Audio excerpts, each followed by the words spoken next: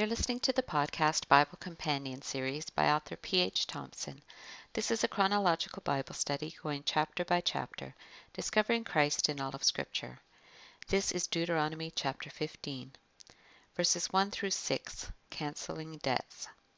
At the end of every 7 years you must cancel debts. This is how it is to be done. Every creditor shall cancel any loan they have made to a fellow Israelite. They shall not require payment from anyone among their own people, because the Lord's time for canceling debts has been proclaimed. You may require payment from a foreigner, but you must cancel any debt your fellow Israelite owes you. However, there need be no poor people among you, for in the land the Lord your God is giving you to possess as your inheritance, He will richly bless you, if only you fully obey the Lord your God and are careful to follow all these commands I am giving you today. For the Lord your God will bless you as He promised, and you will lend to many nations, but will borrow from none. You will rule over many nations, but none will rule over you. The sabbatical year was established and described in Exodus 23 and Leviticus 25. There we see that they were to allow the farmland to rest, unplowed and unused for every 7 years. Now Moses adds that every 7th year they were to cancel debts as well. So this referred only to loans between fellow Israelites. Foreigners were still required to pay their debts. If they were consistent with such practices, there would be no need for there to be poor among them. And this was idealistic, but a real possibility based on the contingency of their obedience. This could happen because God would bless their obedience with abundance in the promised land. They should strive for such a situation. In financial matters, they would be the lender rather than the borrower. This would give them a superior role over other nations. As Proverbs 22:7 says, the rich rule over the poor, and the borrower is slave to the lender. Verses 7 to 11, be generous. If anyone is poor among your fellow Israelites in any of the towns of the land the Lord your God is giving you, do not be hard-hearted or tight-fisted toward them. Rather be open-handed and freely lend them whatever they need. Here we see God's concern for the poor. Many of the laws reflect this, as is the admonition to share with the poor during their feasts. This shows that selfishness is a heart problem. They were to be warm and generous towards the poor, not hard-hearted or tight-fisted.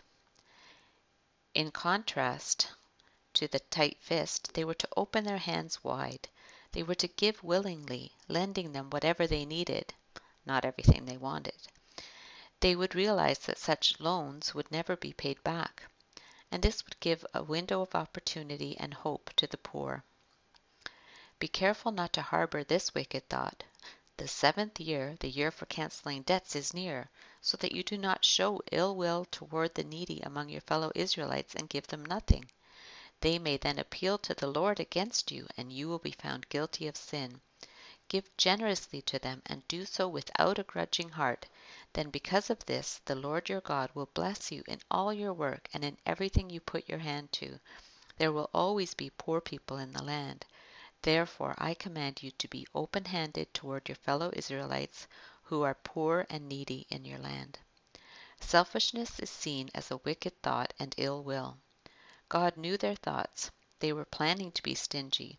Therefore they were not to worry that they would somehow lose out by obeying this command. This would reflect the dignity of all people when the poor were treated with care and respect. There was the danger that the poor who were oppressed in this way would cry out to God. He promised He would defend them. Exodus 22 says, "Do not take advantage of the widow or the fatherless. If you do, and they cry out to me, I will certainly hear their cry. My anger will be aroused, and I will kill you with the sword. Your wives will become widows, and your children fatherless." So they are to be generous and give ungrudgingly to the poor and needy Israelites, and then God would bless them. Then in a statement that seems to be the opposite of verse 4, it says, "There will always be poor people in the land." So while verse 4 was the ideal situation, this is the realistic situation, mostly because of their disobedience in this regard. D.A. Carson says, it reflects the grim reality that no economic system can guarantee the abolition of poverty because human beings operate it, human beings are greedy, human beings will keep tweaking and eventually perverting the system for personal advantage. He also says the Bible is painfully realistic about the impossibility of any utopia, economic or otherwise, in this fallen world. So sometimes their sin would result in God holding back the rain, as in the days of Elijah, bringing its own consequences. Therefore, the point of this reality is not to lead to fatalism, but to a greater generosity. Verses 12 to 18, freeing Hebrew servants. If any of your people, Hebrew men or women, sell themselves to you and serve you 6 years, in the 7th year you must let them go free. And when you release them, do not send them away empty-handed. Supply them liberally from your flock, your threshing floor, and your winepress. Give to them as the Lord your God has blessed you. Remember that you were slaves in Egypt, and the Lord your God redeemed you. That is why I give you this command today. But if your servant says to you, I do not want to leave you, because he loves you and your family and is well off with you, then take an awl and push it through his earlobe into the door, and he will become your servant for life. Do the same for your female servant. Do not consider it a hardship to set your servant free, because their service to you these 6 years has been worth twice as much as that of a hired hand, and the Lord your God will bless you in everything you do. So much of the slavery of the time had an economic root. There were no bankruptcy laws, so an indebted person could opt to sell himself into slavery. Slavery was not meant to be indefinite. Hebrew slaves were redeemed with a lamb every firstborn donkey, but if you do not redeem it, break its neck. Redeem every firstborn among your sons. Unlike the pagan nations around them and which they were dispossessing, they were not to practice child sacrifice. God would not demand that. They were to redeem the firstborn son with the sacrifice of a clean animal. Firstborn clean animals were to be sacrificed, and for animals that would be considered unclean, like donkeys, they were to sacrifice a clean animal in its place.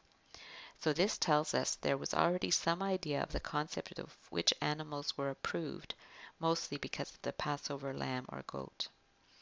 Exodus 22:29 and 30 says, You must give me the firstborn of your sons.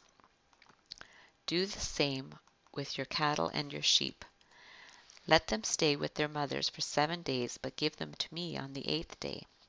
And this relates to the consecration or dedication of the firstborn sons and animals, relating back to the 10th plague on Egypt, when God spared their firstborn, but killed the firstborn among the people and animals in Egypt.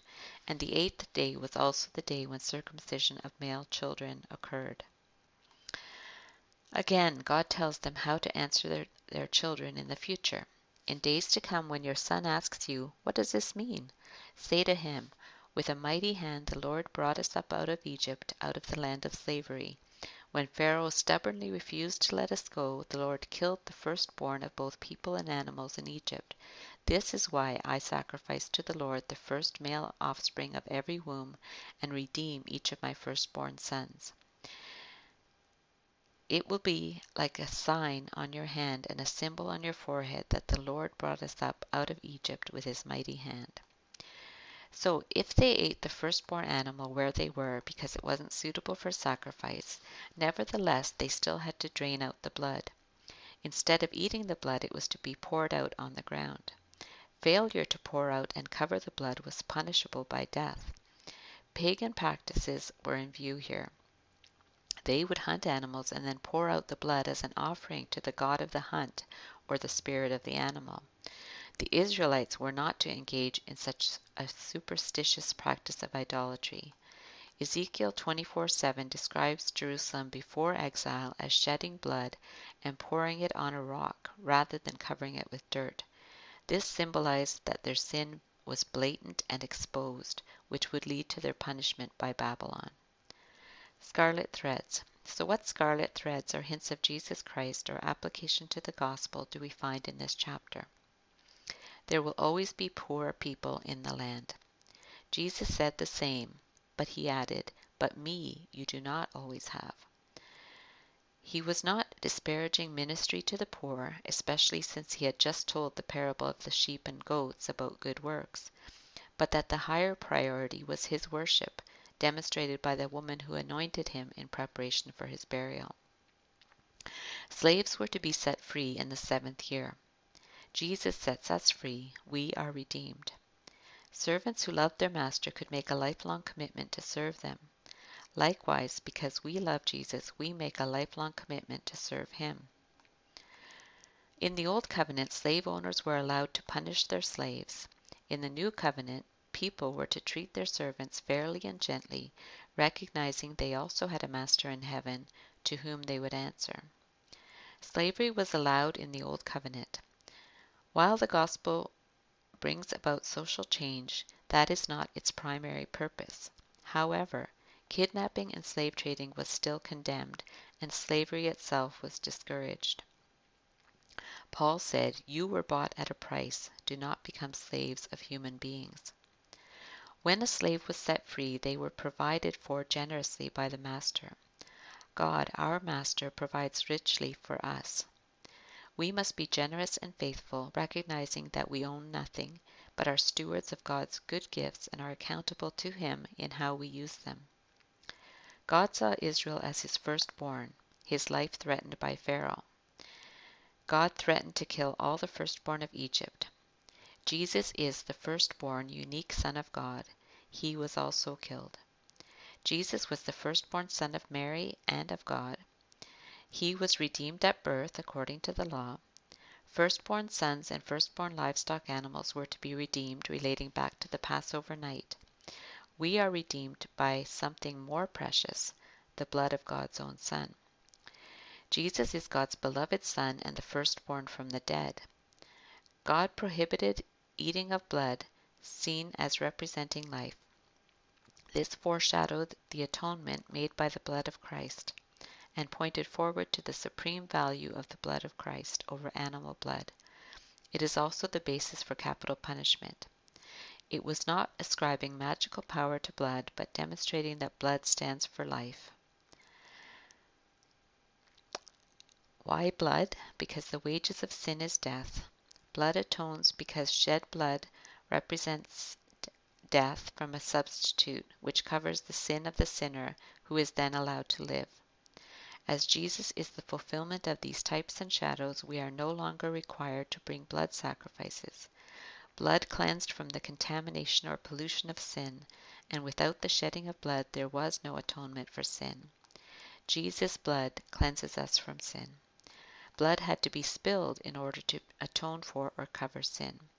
We are redeemed not with the blood of bulls or goats, but by the precious blood of Jesus, which takes away our sins once and for all, negating the need for animal sacrifices. In the New Covenant, the Jerusalem Council in Acts 15 didn't mention any dietary restrictions except that they specified we should still avoid blood. Although under the New Covenant we are no longer required to give our first fruits or firstborn, however, we should give our best. You've been listening to the podcast Bible Companion series by author P.H. Thompson. If you enjoyed this podcast, please subscribe and comment. Continue listening for Deuteronomy Chapter 16. May God bless the study of His Word.